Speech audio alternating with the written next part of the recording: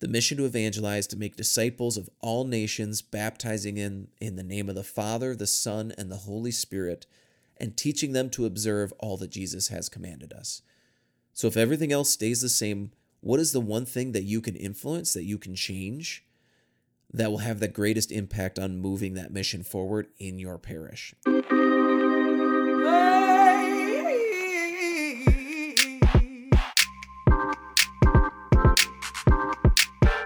If you work for the Catholic Church and want to avoid burnout, overcome team dysfunctions, and put more souls in the pews, we're here to help. I'm Ty Hua, here with my co-host John Kahns, and we're providing leadership development for Catholic ministry professionals. Every week, you can expect practical advice to help you move Jesus' mission forward in your parish. Today, we're answering the question, how do you make change happen in your parish? John, how are you? Ty, it is good to have you back in the saddle this week. It's been a roller coaster of a week for my wife and I. Like you'd said on the last episode, we did welcome a healthy baby boy. Prayers are still appreciated. My wife did not have a very good delivery. We ended up having to go cesarean, and that, anybody that's ever had an epidural go bad, you can sympathize with my wife. Mm-hmm. So, keep praying for us.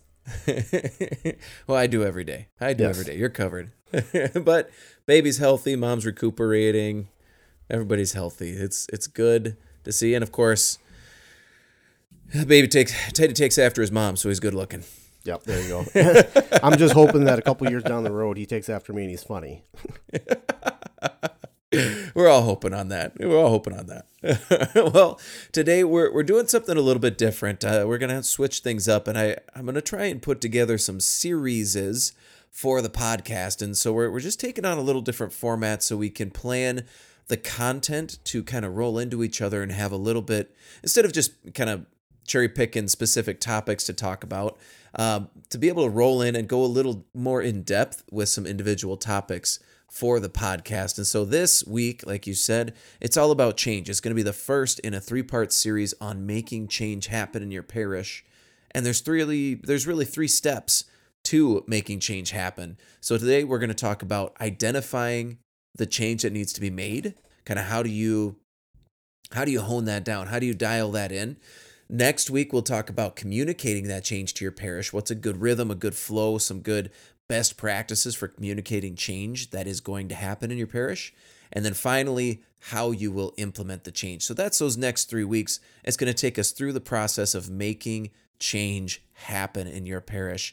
And so I think should we dive right on in? I do have some listener feedback. Oh, you do? Oh, well, Let's hear that. Because I'm a listener this time. Oh. So I listened Be gentle.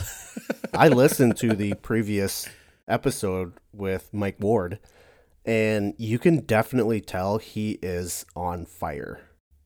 Mm. I love how, he is of our age. I don't know how old he is exactly, but when he joined in on the High School Musical reference and started singing, it made my soul happy. When he started talking about the technology that he has to use, right? He's talking about Microsoft 365 or 360. I can't remember anymore. Mm-hmm. I'm out of the corporate world. But when he started talking about OneDrive and utilizing a cloud-based system, like that in and of itself pulled the church for one split second into the future. Mm-hmm. Yeah. Well, so I worked with him for a couple of years, and that was kind of his thing was pushing the envelope and really encouraging people to step forward so that we can speak with clarity and consistency and utilize, because technology is not evil, but we have to use it the right way so we can get the most bang for our buck out of it. We can make it a really powerful tool for evangelization, and Mike's kind of on the forefront of that. He's always got his nose to the ground, looking for the next thing and paying attention so that he can continue to make his ministry better. And that's one of the reasons I brought him on, is because I know he's got that fire for it, and he wants to be excellent, and he strives after excellent. And those are the people we're looking to serve here with the podcast. So it was great to have him on.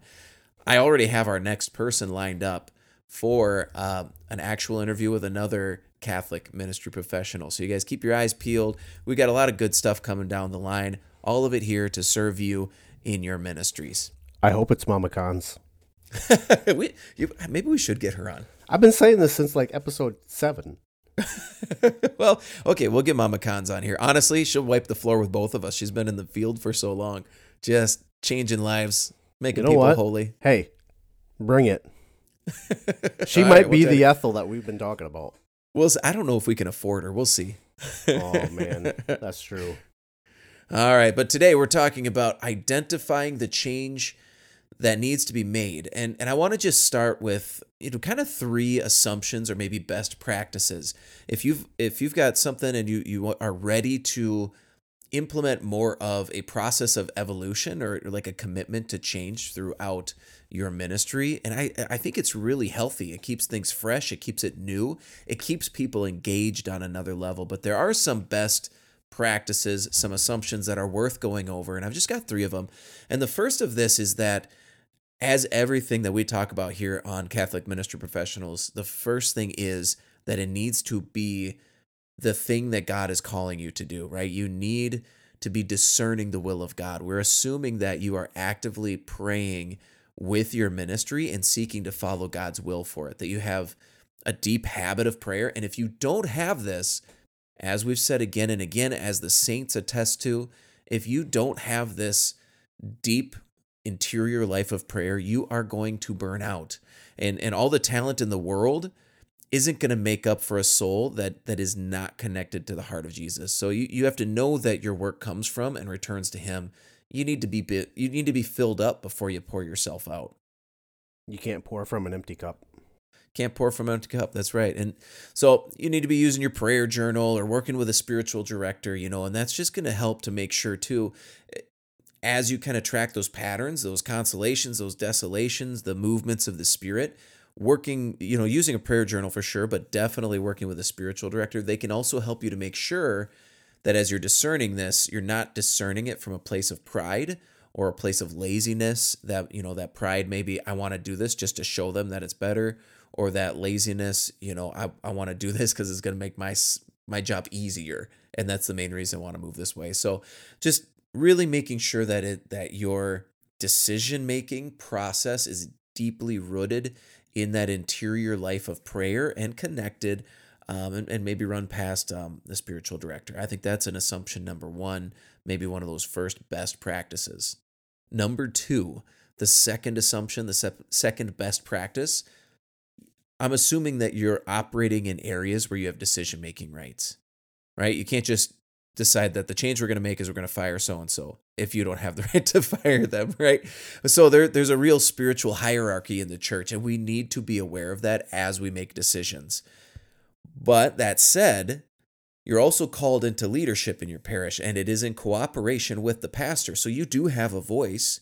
You do have a call to step into some level and be given some level of that authority.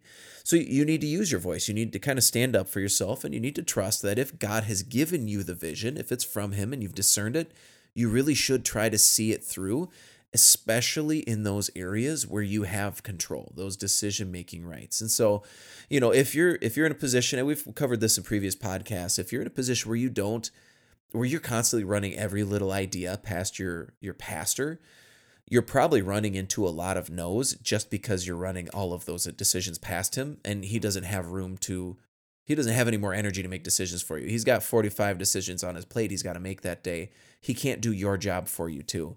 So we're assuming that you've got some decision-making rights. If you haven't got those decision-making rights yet, this is the one question you need to ask is, every time you're bringing one of these questions to your pastor, you just say, hey, Father, do you need me to run ideas like this past you in the future? Decisions like this? And it could be the simple things of what curriculum you're going to choose, whatever it is. Chances are he's going to say, just keep me in the loop, which means make the decision and tell me what decision you've made. So that's kind of a way of appropriating your decision-making, kind of feeling out where those lines are, if there haven't been clear lines made in the context of your job, where you get to just make the decision, where the buck drops. But again, we're assuming that for this process of implementing change in your ministry and in your parish, that you have established some level of decision-making rights. If you haven't yet, that's where you want to start. Number 3, and I think this is something that gets overlooked a lot. This is best practices. Number 3, don't make decisions in a silo. Don't make them without running ideas, floating things out there. You want to ask some key parishioners, some key participants what they think of the idea. You want to chat with your pastor, your parish team. You want to float ideas out there, because you'll notice that there's a resonance of the Spirit. There's an excitement that's built around some things, and there's not excitement around others. And that doesn't mean that if it doesn't excite them that you shouldn't do it, but it kind of gives you an idea ahead of time what kind of work you're looking at and what you're building towards. But either way, the more people you can get on board before the decision's made, the more excitement there will be in the room when it comes to communicating that change. So it does plant little seeds. It also helps you to kind of, I would say, refine some of the things that we'll get to down here in a way, but kind of refine what exactly it is you're communicating to people. What exactly is that change? It can help you to refine it. And also, like we said above, kind of like a spiritual director, sometimes people will just say, well, I don't understand why this is an issue. And that can give you an idea of what you're speaking into and whether this change, again, whether it resonates, whether it's something you're going to have to work a little harder to get some steam built up. Yeah, and I think more importantly, you say getting people on board, but getting the right people on board, right? Those key influencers or the key opinion leaders, all it takes is for them to say, that is a good point. I have been struggling with that. Then other people are like, yeah, same here. But you don't want to get that key opinion leader saying, yeah, we don't need it. That's a terrible idea. Then everybody's going to be like, yeah, they're right. We don't need it. And now you're out of luck. You've already made the decision to do it. And now you got to undo what you decided to do, or now you're pushing that ball back up the hill. And that is so much more work. That's right. Yeah, so it is good to just kind of flesh out some of those ideas, even before a key decision's been made, before you've really settled. Just run it past people that you trust, that can kind of will be those cheerleaders, but also will speak the truth into what you're considering, what you're praying over. Amen, amen. So those are the 3 assumptions that I would say, the 3 best practices, at least for approaching this, is this assumption that you are discerning these decisions with God, that you're operating in areas where you have decision-making rights, and that you are not making decisions in a silo. So from there, then, assuming those things are in place, it's time to make a decision. And we want to, I've got a question that I think we can ask that really boils down to what is the thing that we need to change? What is the decision that we need to make? And I am borrowing this from the 4DX group that we went over a couple episodes ago, episode number 26. So definitely give that episode a listen and buy the book. It's a great read, especially for people who are in leadership that have teams of people that they work with. So this number 1 question that you need to ask yourself, if you're looking to implement change in the parish, you want to pick something that's going to move the mission forward. So this question is, if everything else stays the same, right? Nothing else in the parish changes, what is the one area where change would have the greatest impact on implementing the church's mission? So that was kind of a wordy sentence, so I'll say it again. If everything else stays the same in the parish, what is the one area where change would have the greatest impact on implementing the church's mission?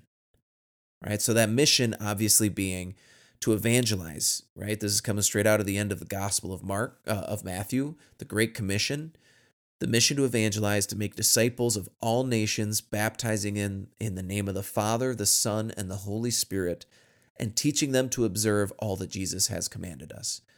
So if everything else stays the same, what is the one thing that you can influence, that you can change, that will have the greatest impact on moving that mission forward in your parish? That's the thing you want to kind of hone in on. That's the thing you want to dial in and understand, that is your greatest area of impact that you can influence. And so you want to go all in on that. And so that can look any of a number of kind of ways. Some examples of what that might look like in a parish. Maybe you can't change the curriculum that you've ordered for the year, but maybe you can implement Lectio Divina to start every single session, right? For religious ed, for maybe even, I would even say for the different councils that you have to run, the different meetings, whether it's parish council, maybe you're going to say, we're going to start every single session when we meet with 10 minutes of Lectio Divina so we can listen to God's voice speaking into our meeting. Maybe that's the best thing because that's going to saturate that leadership with the Word of God. Or maybe your catechists, maybe they're not great evangelizers. So, you can't do a whole lot about who was willing to be a catechist and who wasn't. But maybe you're going to have a large group rally at the beginning of every single session because you can evangelize well. Maybe you've got that gift. Or maybe you're going to make it mandatory for catechists to stay an extra 15 to 20 minutes afterwards, after every single meeting, or to come early so that you can catechize them on how to do their job more effectively, how to be better evangelizers, right? Those might be things that would help move that mission forward and just boost that impact. Another example, so a lot of us have read that document on American Catholic religious parenting. It came out of the University of Notre Dame. It's a great read. But what it really does is it talks about how important that role of the parent is in the religious outcomes of children. So like our parents are actually our greatest resource, and if we're not utilizing them, we're not doing it well. So our best bet is to really work on the parents. So you're going to make it mandatory for parents to attend formation events, or you're going to default to just having the parents be the catechists and say, hey, this is the only way this works. You guys are now the catechists, right? And so they need to commit to some dates, and be a part of their kids' faith formation. Or you're going to have mandatory take-home First Communion prep or something like that, right? Or parents got to go through RCIA again. Oh, I love that. That's me being funny and serious at the same time. You know what? We actually did that at a parish. It wasn't RCIA, but offering adult faith formation concurrently with our youth formation. So whether it was religious ed or EDGE or any of the other programs, the parents had the opportunity to do some formation alongside the kids as they were meeting, and people really liked it. And so that's a great idea, and that can be something you communicate. Now, a different little tack, maybe you work in finance, right? And we know that if people are online givers, we can more accurately predict the income into the church, and then the more generously they're able to give, then we can use that money to effectively build the kingdom in different ways. So we're going to move everyone online. Even the old people, right? The people who are technology adverse, but recognizing that connection to how effectively we can evangelize based on the types of programming we give or that we can offer based on how much is given and what we have available to bring in speakers or whatever it is. You might be in charge of a fundraiser and you're trying to move the mission of the church forward there. So, what's one thing you can do? Take one thing you can do within the context of this fundraiser to take it just from a money-making event to make an evangelizing event, so that we're not only going to make money, but we're also going to transform hearts with the saving message of Jesus, right? So this is how you start to think when you boil down that one question, and that's the first place you have to start if you want to make change in your parish, is to boil it down to that one question. If I want to move the mission of Jesus to make disciples forward in my parish, what is the one thing that I need to change that leverages that mission forward? But once you've decided, then it's a matter of commitment, because all of those probably sounded good to you. All of those options are probably like, yeah, I want to do all of those, but you can't do all of them, right? There's that law of diminishing return, Ty, right? What are the numbers on that law? Well, man, you focus on 1 to 2 things, you're going to get 1 to 2 things done. You focus on 3 to 9 things, you're going to get 1 thing done. But if you focus on 10 or more, you get none of those things done. So once you have decided, commit. Because there's always going to be that moment when you think, maybe we should have done X instead, or maybe we can also do X. Write this one thing down that you know is the most important, that's going to leverage the mission of the church forward. Write it down and write why it's the most important change that you can implement now, because that's what you're going to lean on going forward. And with that, let's move on to Devil's Advocate. Dun, dun. John, all of that sounds really good. The different tactics and all these things. Let's say we do decide on just one thing that we're going to change. What if people don't like the change? Yeah, that's a real possibility. It is entirely possible that people are not going to like the change, right? So the number one thing that I need to say is that you're the leader. So lead. You are the leader in the parish. You've been hired into this position, right? Coworkers in the Vineyard, that great encyclical from our bishops, it talks about how that is a specific calling, and it is in partnership with our pastors. So you need to lead, and that means even when the decision isn't popular, you still need to make that decision anyway. And number two, I would say, just like Jesus, you got to deny yourself. You got to take up your cross, right? And a little tip too, if you are upsetting people, it's a great way to provoke the lukewarm. It's a great way to engage them in real dialogue that otherwise they wouldn't even be possible, because they're just disconnected. They're so far from it. And so if you do change something and it ruffles some feathers, that's a great opportunity for engagement and real dialogue. And I will say, when I've made the right decisions for the right reasons, I've never had somebody come into my office angry at me and leave more angry. They always go, "Oh, those are good reasons." And so even if I don't like it, even if I don't love it, I understand that those are good reasons, right? As you're leading people, we need to remember that they will go where we lead them if we tell them where we're going and why. Typically, people will follow. They just want to be heard. So it's okay. Again, take a deep breath. People aren't going to like the change. Some aren't, right? I've had people tell me that I am the reason their children won't be Catholic because I changed, the format of the program. So we just have to remember that. And I was reading the Mass readings the other day, and Psalm 52 came up as a responsorial, and it says, "I trust in the mercy of God forever." The people you upset might not be merciful towards you, but the Lord is merciful. So even if you guffaw this up, trust in the mercy of the Lord. Trust that you've been faithful. Psalm 52 also goes on to say, "I, like a green olive tree in the house of the Lord, trust in the mercy of God forever and ever. I will thank you always for what you have done and proclaim the goodness of your name before your faithful ones." So it's all about trust. Jesus called you to this. So what if people don't like the change? This is his work. Like an olive tree, you can't do anything except be fed by him and then bear his fruit. So be the olive tree, be planted firm, allow him to feed you, and allow him to bear the fruit for you. Yeah, people are inherently adverse to change. I mean, you look at, a big thing that sticks out of my head is like when Moses goes up to the mountain to receive the commandments. He comes back down, and what are they doing? Revelries.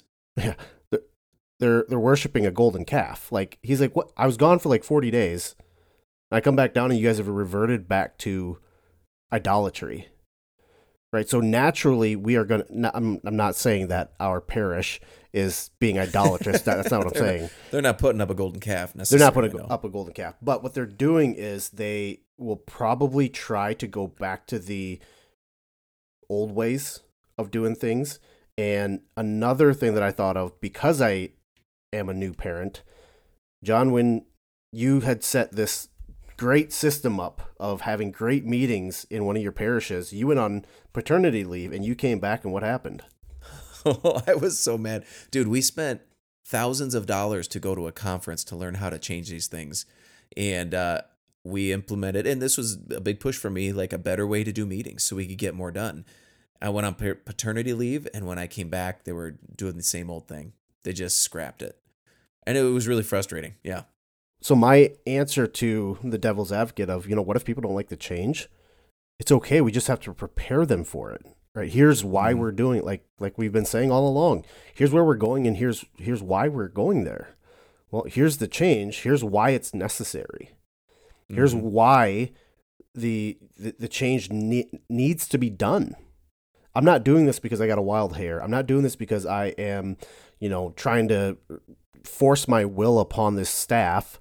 We need it because we are doing things that are netting us little to no results.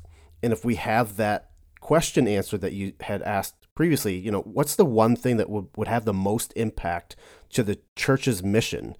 If we have that answer and we know and we can see where we're going, well, the change then becomes necessary, not why are we doing this? Because you've already answered that question. Yeah, absolutely. And we will. So next week is all about communicating that change. And that's a big part of it, is setting up that conversation well, doing your homework so you can have success with this decision that you've made. And so, yeah, we're going to roll into that a lot this next week when we meet up. Amen. Should we move on to some actionable steps? Let's do it.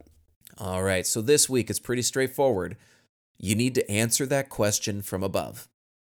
If everything else in the parish stays the same, what is the one area where change would have the greatest impact on implementing the church's mission? So I want you to answer that question for yourself. But then the next actionable step, then the second part of this, is to think of 3 people that are really invested in your ministries. They bring energy. They want to be there. They want to see it be excellent and see it succeed. Think of those 3 people and just run it by them. Just run it by them. See what they think. Pick their brains. You can schedule coffee, or you can just send them an email and say, hey, at our next formation meeting, I have an idea I want to run by you. Just get the conversation going. So those 2 steps: answer the question, pick 3 people that you trust, that are embedded in your ministry, that you really want to run that idea by. And if you do that, I think you'll be setting yourself up for a lot more success with making this decision and implementing it. So good. All right, thanks for listening to the Catholic Ministry Professionals podcast. If you found today's show helpful, please immediately text it to your pastor and a friend in ministry so that others can find out about the show and begin transforming their parish through their work. And as always, we need your feedback. We love your feedback. Please submit an honest review on your podcast app or email us at catholicminpros@gmail.com. And as always, you can find us on Facebook, Instagram, or at catholicministryprofessionals.com. And with that, we'll see you in the vineyard.